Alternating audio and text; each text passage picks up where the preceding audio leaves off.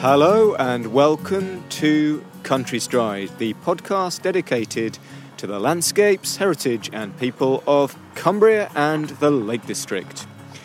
I'm here today on a breezy, fairly chilly morning in Mardale Head car park with author, illustrator and our host for the walk, Mark Richards. Good morning, Mark. Hello, David. Great to be here again.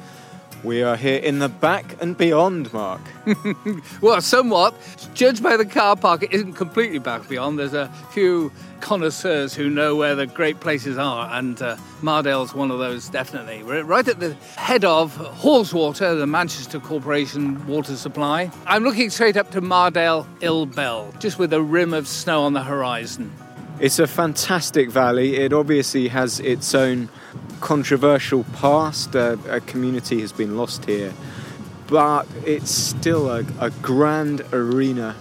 And with this lovely morning light just creeping slowly down the valley sides, it's somewhere I don't come to enough, Mark. And the reason for that is from anywhere in the county except the far east, it's quite hard to get to. It's a very inaccessible valley.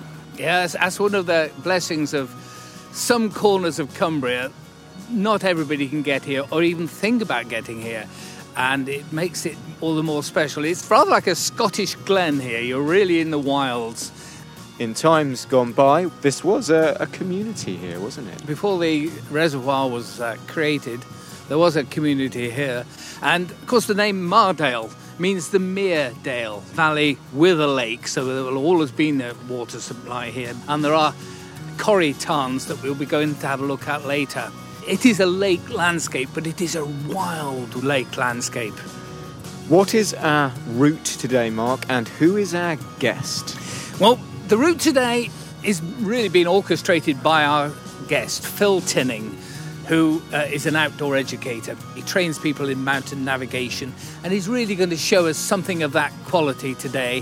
One thing we're doing today is something we've not done before, Mark. We're leaving the security and safety of the paths, and we're going off-piste. Should we let him, in a little while, talk us through the route? Yeah, I think that's one of our early conversations when we meet up and start traipsing up from the car park. Let's make steps.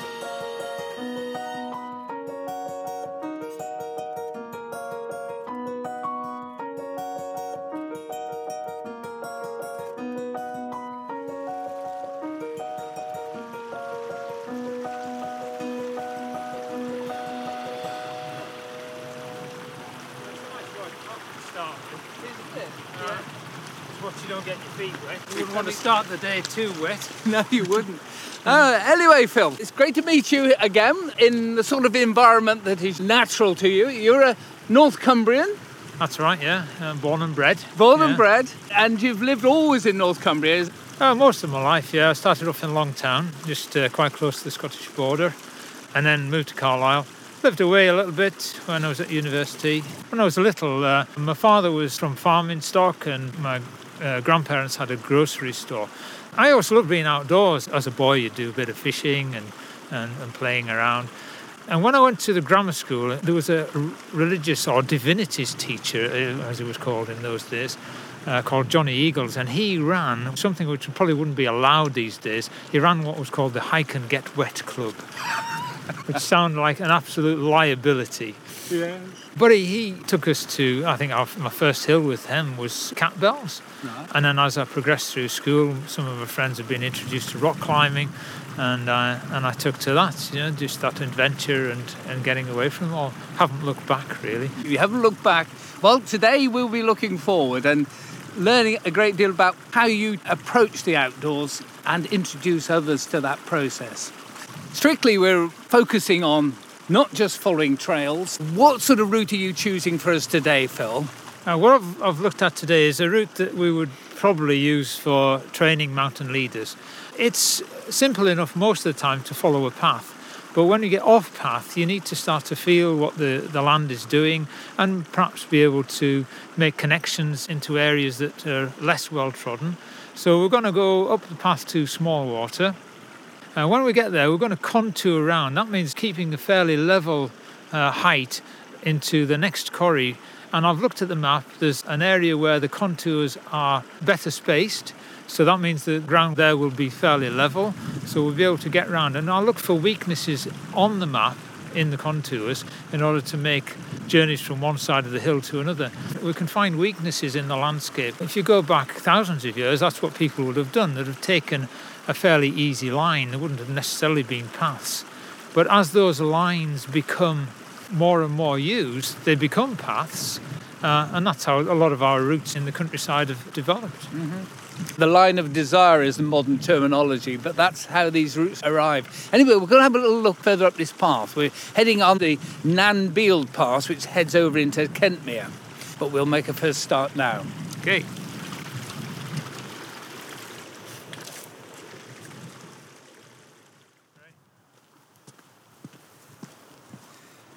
The sunlight has burst upon us, and I'm looking back over some drumlins, back down onto the what's still shaded upper quarter of the lake at Haweswater. The fell sides are all beaming in sunlight, a bit of shadow ahead of us, looking towards Mardale Earl Bell, and you can see the snow-rimmed cornices of High Street itself, where we're heading shortly across that slope. Now, this whole process, Phil, of how you react to this landscape, whatever the wild mountain landscape you're in, brings in this process of tutoring people in how not to get lost. I think the terminology lost it's a bit of a scary one, but it has a level of permanence, doesn't it? And I think few people have probably been properly lost. Misplaced is probably a better word for it, or gone down the wrong way, and that indicates a recognition that they're not where they wanted to be. So I try to teach people to relate where they are now with where they have been, how long ago it was that they were somewhere that they definitely knew, and also look at the terrain. The scenery is a real help here. We can hear in the background we've got rivers running. Rivers have got an incredible ability to flow downhill all the time. So once we start connecting pieces of the scenery with what we can see on a map, it starts to give us clues about where we might be. And we gradually narrow that down to the point at which we can say with certainty we're definitely at a point. So a river over there, we know it's flowing downhill. If we had a compass with us, we could check which direction it's going. I can see just behind us here there's a couple of walls. They're on the 1 to 25,000 maps. Now, they have a specific orientation as well. So we've got some good linear features, 3 types of features in the landscape. Linear, area features such as Haweswater there, or a large area of woodland, and spot features, which might be, for instance, a specific cairn, or even a junction of some walls. So with those features, we look at them on the map and start to decide which ones we can definitely prove are next to us. And then we can start to say where we might be. And of course, landscapes in brilliant sunshine become very confined when it's foggy. Yeah, that is worrying. One of the first things I do with my basic courses is take people out in the dark. Once they feel they can handle night, which is a scary thing, being out in a cloud, which is normally during the daylight, is a lot more comfortable for It's them. a doddle. I give them a system that they can use to help keep themselves in control, because letting your brain run away with the fear is the worst thing you can do. Absolutely. Calmness is something you train people in a sense. Just give the sequence. We use a system called 4Ds. It's not uncommon in teaching navigation, and that involves knowing which direction you might have come or might want to go. It might be knowing how far distance you are from a place, from the car park, for instance. You can also look at the description that you can obtain from a map. Now, we're low down on the fells, we're near a river, we're near some walls, we're at the bottom of a craggy ridge. So we're starting to describe things. And when we look on the map, if we understand the picture that we're seeing, if you think of a map as a picture, we can put 2 and 2 together. And finally, the other D, which is a little more complicated, is duration. It's how long has it been since we left the car park? If it's 10 minutes walking at a certain speed, it can't be more than a certain distance. So we've narrowed ourselves down significantly. Quite. You've learnt all these skills from an early age, in a sense, but it's still been a learning curve for you. I presume there must have been some point where you've actually been a little bit, let's say, lost. I've certainly had quite a few occasions you've come down, perhaps having a nice chat and not thinking and just following a path. All paths lead somewhere. I've found myself going around in circles in the mist on occasion. I've done that. I was up on the Pennine Ridge on Melmerby Fell. I came to the Roman Road, the Maiden Way, and I was sort of captivated by it. And then I strode off merrily heading north. Actually, I went south. I did get it wrong, but I went round a complete circle and I found myself standing on the Roman Road again. Yeah. I thought, how did I do that? You can get overconfident and feel you know exactly what you're doing, and you can make the completely opposite decision.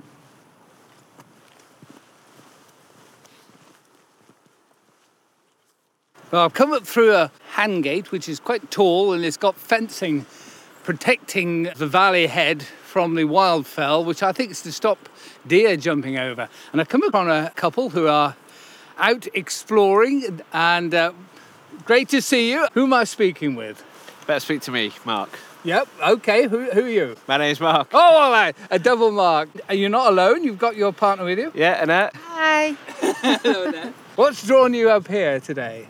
I've been here a few times over the last few years, just found it by chance. It's well hidden, and I kind of like that. It's not very populated or touristy, not a lot of people know about it, so it feels very secluded, and it's just stunningly beautiful. I normally come up every April, and it's covered with snow, which just makes it even more spectacular, really. Yeah. Anyway, Annette, this is a new thing for you, is it? We go walking a lot. I just can't do the high ones because I'm not great with heights. Nope. I can get up there, I just struggle coming back down. But you're out here today. It's a day without the crowds, and you certainly get that in Mardale. Yeah. And so where are you hoping to get as far today? Until she tells me she can't go any further. That's a good measure. And where will you retreat to? Well, we're actually coming away for the weekend. We're going up to Keswick, but I just wanted to, as we're heading up this way, show Annette Haweswater Reservoir, and just the drive through it is just beautiful. So we'll be heading up to Keswick and probably, hopefully do some walks around there, around Derwent Water. Well, I really hope you have a fabulous time. You've picked the weather perfectly. Yeah. And where do you come from? Blackpool, so not too far. Not too far, right? You come from the Fylde. Yeah. There's just lots to explore here. I mean, I've only really probably touched the surface of it around here, but yeah, definitely love to spend more time exploring and seeing it all. There's what's called the old Corpse Road to Shap, which goes over that shoulder over there. That's a lovely little wander to do, over to Swindale and Sledle and all that. Anyway, there's plenty to do, and it's great to see you, and have a wonderful holiday. All right, thanks so much. Yeah, thank you. Good pleasure. Now, coming up towards the lip of the Corrie, we haven't quite made it, but we can hear the tumbling beck, small water beck. And I'm looking back and I can see the sunlit upper reaches of the Lake Haweswater. And beyond that, in the distance, Crossfell, the highest point on the Pennines, is clearly in view. And around me, there's a little bit of tree growth. United Utilities have been going through a process of planting up juniper and other native plants in a bid to purify the waters, stabilise the slopes, and also regreen, make more natural what will have always been a far more wooded a landscape than it is today.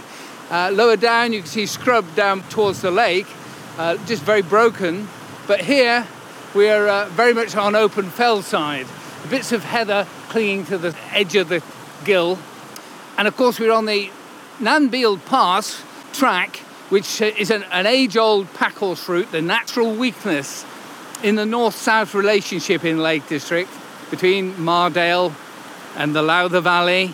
Nanbeald is Anne's Beald. Beald is a shelter, and there is a wall in the pass, a moment for people to take their breath on a really bleak day. People needed that, and of course up by Smallwater there are some little shelters as well.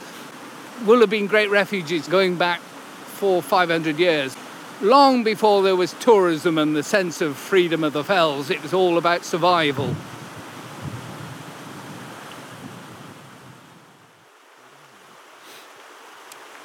Well, we've come immediately off the path, Phil, by some boulders that you've identified. You were telling me that a boulder is a stone over 2 inches. 2 inches in diameter, yeah. Well, these are certainly more than that. These are tremendous glacial boulders. There's 3 absolute monsters. We've got a lovely setting here, and there's a small tarn, which you can identify on your map there, just in the foreground, and a little rocky headland, and you're looking at a generous view down the valley with a great blue sky above us. And you've chosen this as a navigational switch from being on the regular path. Yeah, we're going to go off the beaten track now, literally. Looking at the map, I know that I can get round to Bleewater by identifying contours that are well spaced, which means fairly easy angle. Ground doesn't look too wet until we get around the corner. We're going to contour around the edge of a little corrie to cross another stream underneath Bleewater. Should be fascinating.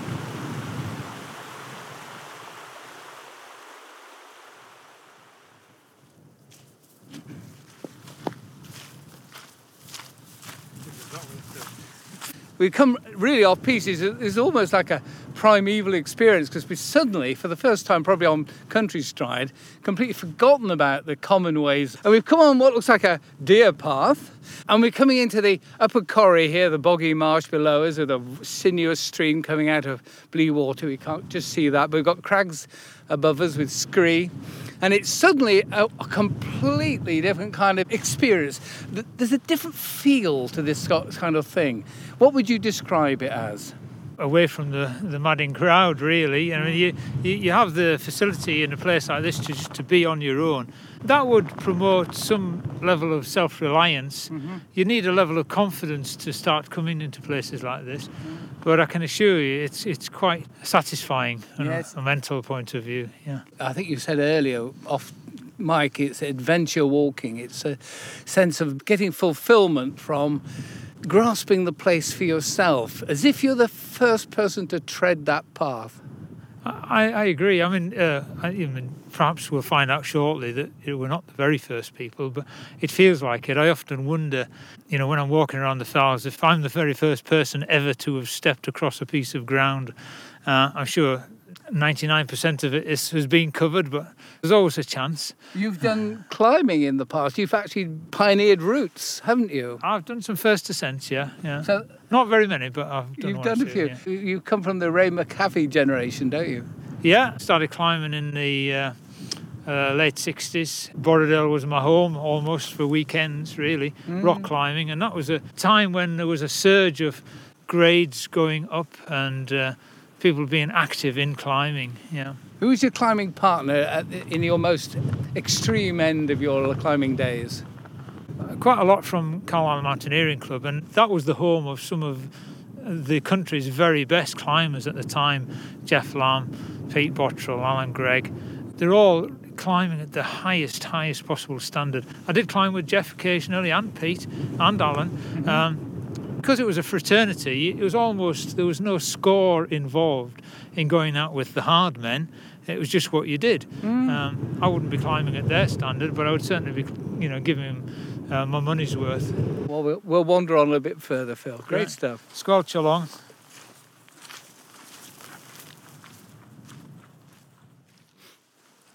Interesting, Phil. We've just come over that brow, and suddenly there was a bit of a drop there, and a rock step, and you approached in a particular way, which is, from your experience, how will you explain what you did?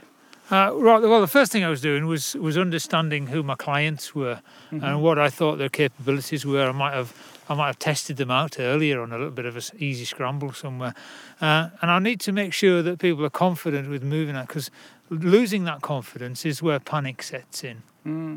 So I give people the choice of taking that route or an easier alternative, and you professed an ability and a confidence in doing that, so that was good. And I was there watching and making sure that you weren't distracted, that you were putting your feet in the right place, and it was only a matter of 3 or 4 metres really, wasn't it? Well, and 3 Yeah. points of contact. Keeping your weight on your feet is very important, isn't it? Yeah, I mean, your legs are much stronger than your feet, so you can support your body weight much more easily. And you stood underneath it, but you wouldn't try to catch anybody, would I you? definitely wouldn't try to catch. No. I was as close as I could to offer advice and assistance. That's Yeah. the key thing, advice and assistance. Come into the shadow of Piat Crag, and I'm looking down now at the very meandering course of the beck, and it's the beck itself is calming down, you might say, going through the marsh there.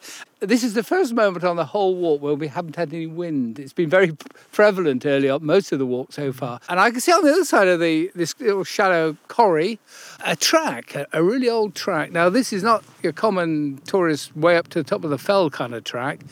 And I noticed you were just looking at the map just then, you spotted that there was a quarry site up to our left. But that's an industrial track of 200 years, 300 years age. Yeah, I don't know what the quarrying purpose would be. It could have been for building walls or whatever, but there's certainly evidence on the side of Piat Crag there of quarrying. And actually a little bit higher up, I do know that on Piat Crag there's some old remains of shelters and buildings. I see. So it's obviously had some extensive use at some stage, probably, as you say, a couple of 100 years ago. And interesting, the names, we've got various crag names, of which Piat's one, which just refers to magpie. And on rough crags, there's Heron Crag and an Eagle Crag. We'll come to those in a minute. You can see the skyline of High Street, which has just got the cornices of snow, which remind us that winter's still got at least another month ahead of us, which is a lovely thought. Just not very many years ago, at the end of March, I was skiing off the top of Scawfell Pike into Wasdale. Certainly can come with a vengeance, and late snows are not unknown around here. Is it a balmy day? It's a lovely day to be out. I mean, we're in the shelter of the breeze here, and, Yes. and you could certainly sit down and have a cup of tea or a coffee, which might be a nice idea shortly.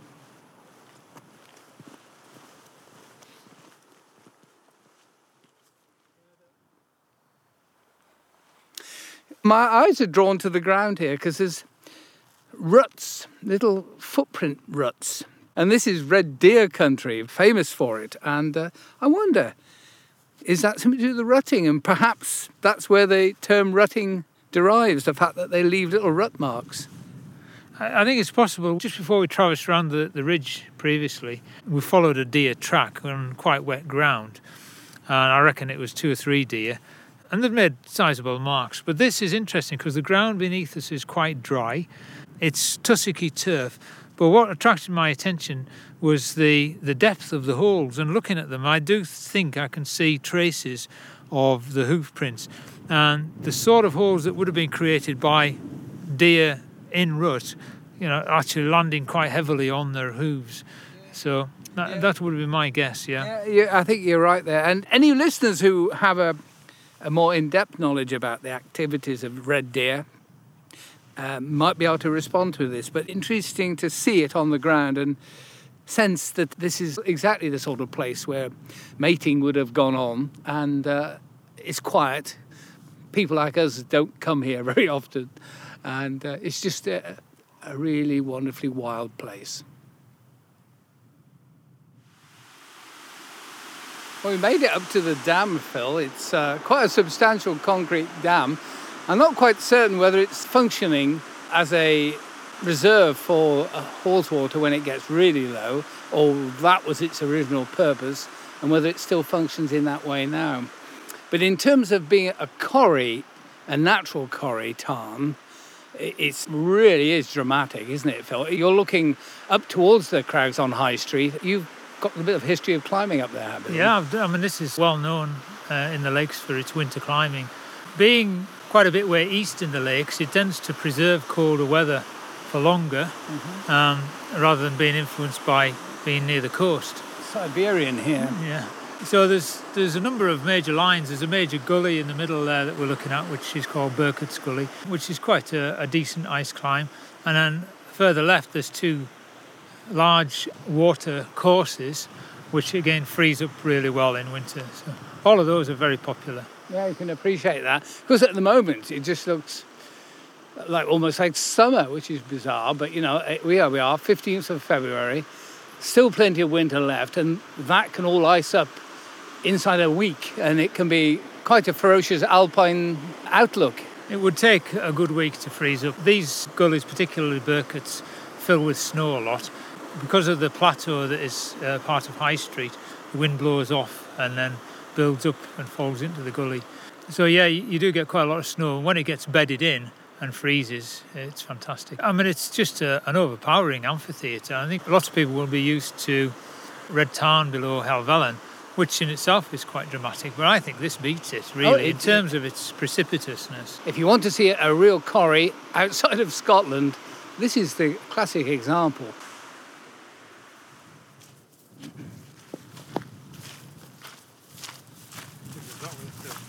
We're how far up above the Tarn now, would you say? We're about 100 metres above the Tarn. 100 metres? Yeah, we're saying Tarn, but it's a water, isn't it? Yeah. Bleewater, the Blue Lake.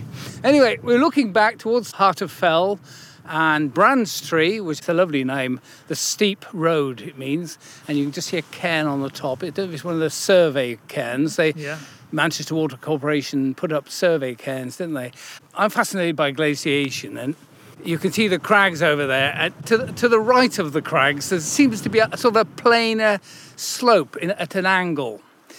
And it's my deduction that that's the top of the glacier at the last major phase of glaciation. What would your reading of that be? I think that's quite likely, although it's a fair while ago and I can't remember that far back. For 18,000 years is a bit too far for you. 10,000 years ago for the last major glaciation. Right. And obviously what's happened since then is a lot of the landscape has been overwritten by fluvial erosion and further periglacial erosion. So it does wipe out a lot of evidence from major glaciations. But I think you're right. What we can see there is a line on the fell that could easily have been the top of or the edge of a glacier. And I think what you see here is the bare bones of the landscape after major glaciation.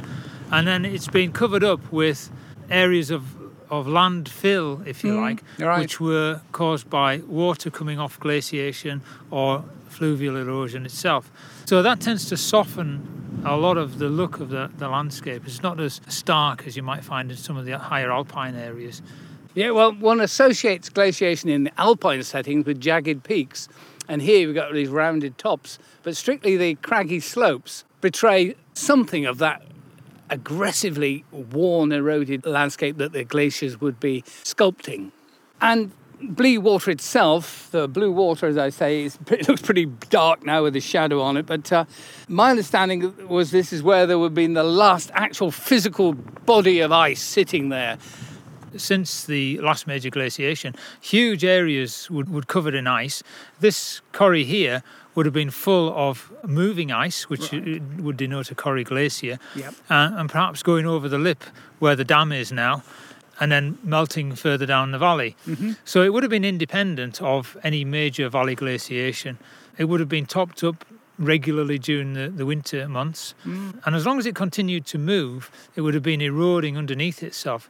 To me, there's a strong geological control being going on here, so that the rock formation, its orientation and type has been such that it's allowed the glacier to dig its way through and carry all the debris down the hill. And you got all that moraine lower down, and that sort of secondary lower corrie where it was spilling into would have been far more dispersed with ice. I imagine that this would have been a moving glacier later on, maybe 5,000 years ago. Then the glacier itself would have been almost hanging down in the bottom there, which is a much more level terrain. That's where I would have expected to see just ice fields or even a glacially dammed tarn of some kind.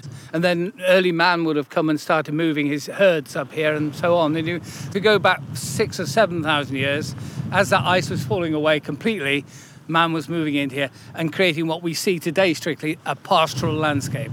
3,000 or 4,000 years ago, there would have been climate change then, which would have meant that higher up in the fells would have been a more palatable climate, warmer and more equable than we get today. Right, yes. So that they could well have farmed in those areas and been able to avoid the mire that could have been and the forest that could have been the major valleys where we live today. Yes. Fundamentally, all the place names here are Viking. The slope down here is called Duddlewick, I notice on the map. A wick is a farm, it seems like, or it could be a bay. But the evidence is that the earlier place names suggest a link with the native settlers, not the Vikings, that form the basis of what you were saying there. I was under Crough Head last week, and there's a Romano British settlement site there. There will have been something around here, but we haven't got any obvious evidence, apart from the hill fort. That's true, yeah. There's a little hill fort on Welter Crag. That could have been a point of retreat for any sort of transient or local settlement. And they may not have used much stone in their buildings. No. Timber was fundamental. And so we see today a landscape almost bereft of trees, apart from the ones they're trying to put back in. But once upon a time, timber was what all the buildings were made out of. It was only sort of the 16th century onwards that you started using stone big time, and all these field walls. Anyway, we'll plod on. Up Caspel Gate, here we come. Right.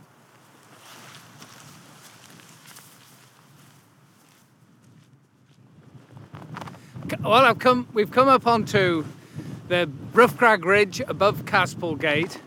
Enigmatic name, Caspel. I couldn't for the life of me tell you what it means. But we're above the deep trough of Riggindale, which is due immediately over the precipice to the north of us. And the sun is shining all the way up the slope of Kidster Pike, the steep goat path where the coast-to-coast treks.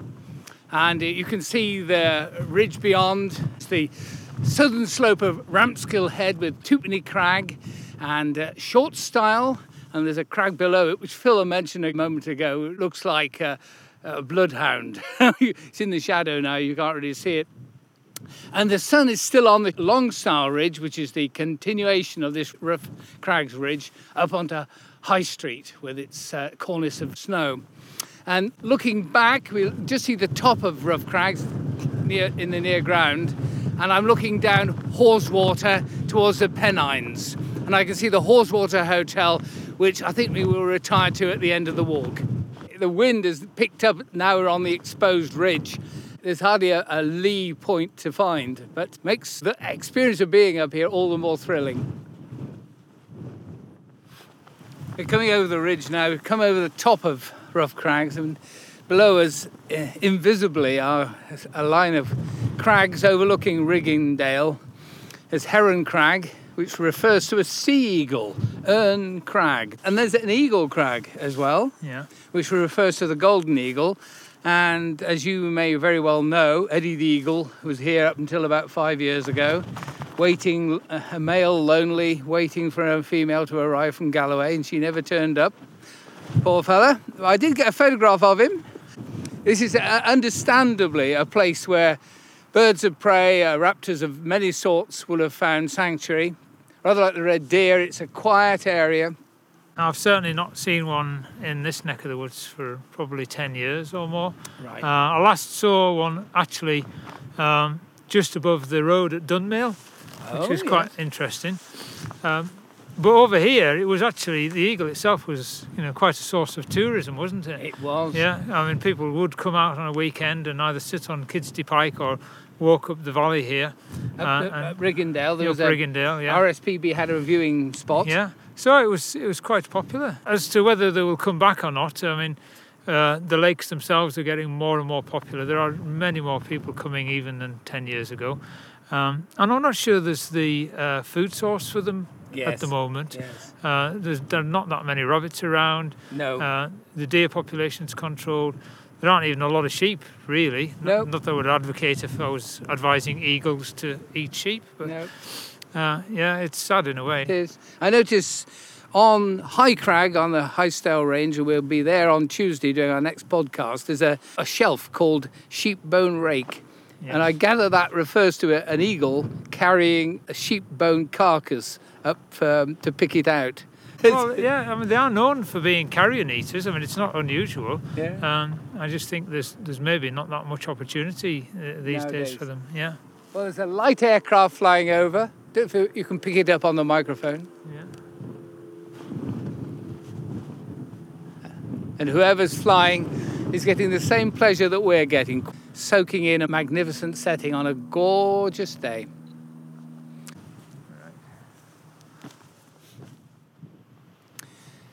Well, reflecting back from Casbourgate, we look at High Street, and that's on maps you'll see, certainly older maps, its alternative name was Racecourse Hill. And that was because shepherds had meets there, like they did at various other places like Walner Scar.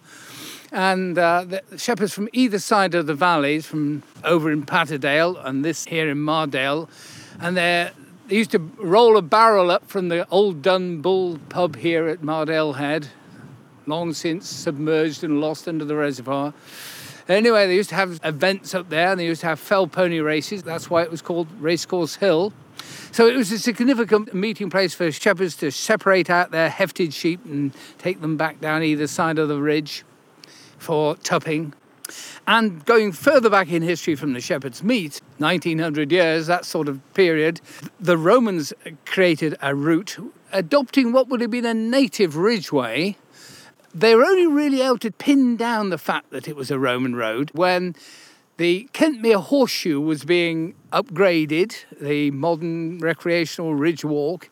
Excavation was done on the ridge, on the Scott Gate path coming up on towards Rampskill Head, and they found a substrate inverted road that proved that there was a Roman-type road there. But it will always be, even in Roman times, and not the main route. It would be a horse route, a cavalry route. People will travel along the ridge, avoiding the forests in historic times.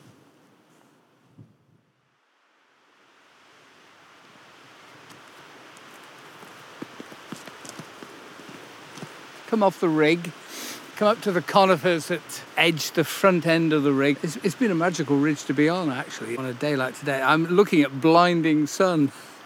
This is a special place, and you, Phil, have devoted much of your life to exploring adventurous places in Europe and elsewhere.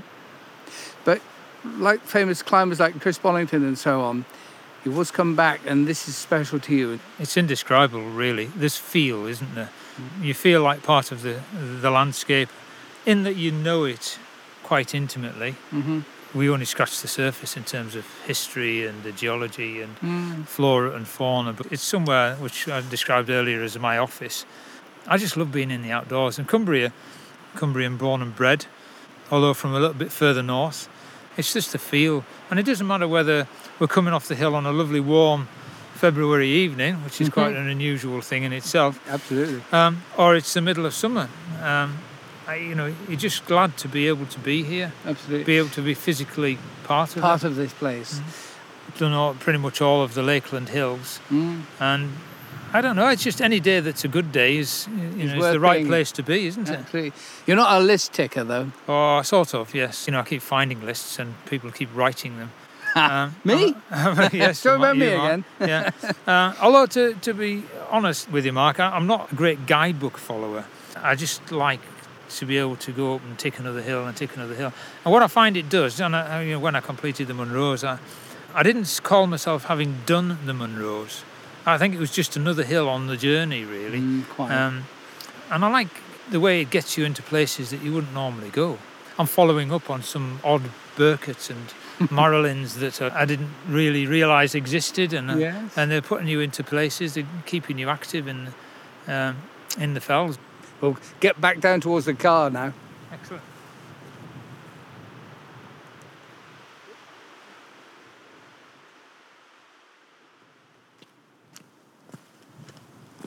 Well, we're coming to the end of the walk, Phil. Car park within eyeshot. It's been a fabulous day, hasn't it? Still in one piece. That's why I brought you along. I knew I'd be safe. There's still the breeze, there's still the sunshine, still the blue sky. But actually, I've got to the quick fire moment. I give you one or two ideas, and I want you to give me a quick response. So, which is your favourite pub? Oh, Kirkstall. What's the best view? Top of Dale Head, looking down Newlands. Favourite fell? Difficult. I can't answer that, to be honest. It's too difficult. So which is your favourite walk? If you were just having one walk on a glorious summer's day, where would you go? I would go along the Helvellyn Ridge down to the Dodds. Sensible. Yeah. along the spine of the ridge, the highest ridge in the Lake District. Yes, on skis, of course. In midsummer, absolutely fabulous. Okay, Wainwright or Wordsworth? Or Wordsworth. Grasmere gingerbread or Kendal mint cake? Or the gingerbread, without a doubt. Tent or comfortable hotel? Or tent. Have you got a favourite lake? Buttermere. Gosh. Not a lake, though, it's a mere. Herdwick or Red Squirrel? Herdwick, they smile all the time. Have you noticed that? I saw a rough fell sheep yesterday and it seemed very aloof. Oh, right. Favourite Cumbrian town or village? Oh, I'd have to go back to my roots. Longtown. Right on the border. And what is your earliest lakes memory? That would be Campbell's with the grammar school Hike and Get Wet Club. Well, how fabulous is that? Well, it's been great to have your company, Phil. It's been really nice to be here. It's been great. A lovely day for it. Absolutely. And the light's changing again. It's just a great time to take the boots off and contemplate. We're going to retire to the Haweswater Hotel for a cup of tea. You going to join us? I'm in for a cup of tea. Cheers. You're welcome.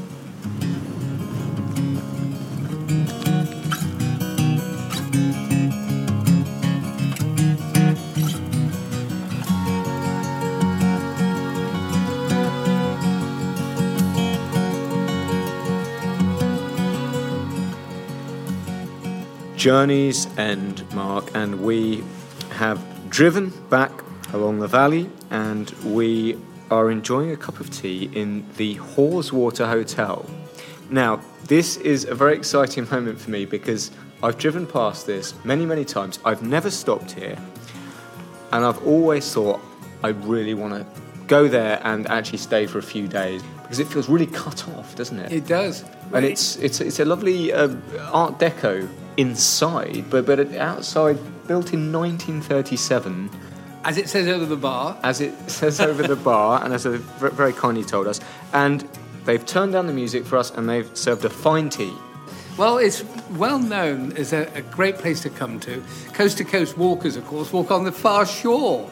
They do, yes. But anybody who likes to see red squirrel come here. Right. And they have a little feeder there. They're just not there at the moment. Not out to play today. I have been here quite a few times. Right. And my wife loves coming to look at the squirrels. Anybody who's listening who wants to come and have a fine cup of tea or a beer or a lovely evening meal, Haweswater Hotel. That's quite an advert. Are we getting paid for this? No, but the tea was very good. It was. And I have good been tea. before, and I can endorse it. You are endorsing it. Well, actually in Cumbria, not endorse it.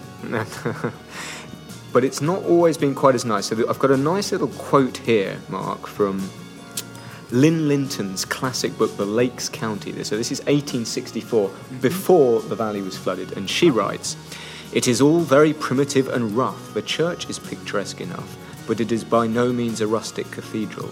And the Royal Hotel, and the only one, is a wretched public house, where you can get eggs and bacon and nothing else, except the company of a tipsy parson lying in bed with his gin bottle at one side." Well, it's all this juniper around the banks is... Well, I suppose that might have had something to do with it. But a first for me coming here, which I'm delighted about, but also that first of leaving the established paths today on countryside, which we haven't done before. And I have to say, generally speaking, when I'm walking, I like the comfort of the path. I know where I'm going. But it was very refreshing, wasn't it? The moment we got off the path today, it was a sense of freedom. It turned out to be a fascinating walk, and with weather like this and conditions like this, you couldn't fail but to enjoy it. You couldn't fail, and Phil was full value. It was a fascinating expedition. It's a switch from what we were planning this week, but we will be doing the same thing that we were planning on Tuesday in the fog. We're going to do it in the clear weather next Tuesday, taking David Powell Thompson up onto high style. Above Buttermere, which was Phil's favourite lake. Yes. It was also Mere. Absolutely most Buttermere. Roy Henderson admitted that last time out from Borrowdale. His guilty secret. Buttermere has that, and we will be right amongst fabulous mountains. So we will, yes. So that's something to look forward to. That's something to look forward to on the next Country Stride. And for now, we're saying goodbye from the Haweswater Hotel. which I've been to for the first time, and it's great. And see you then. See you then.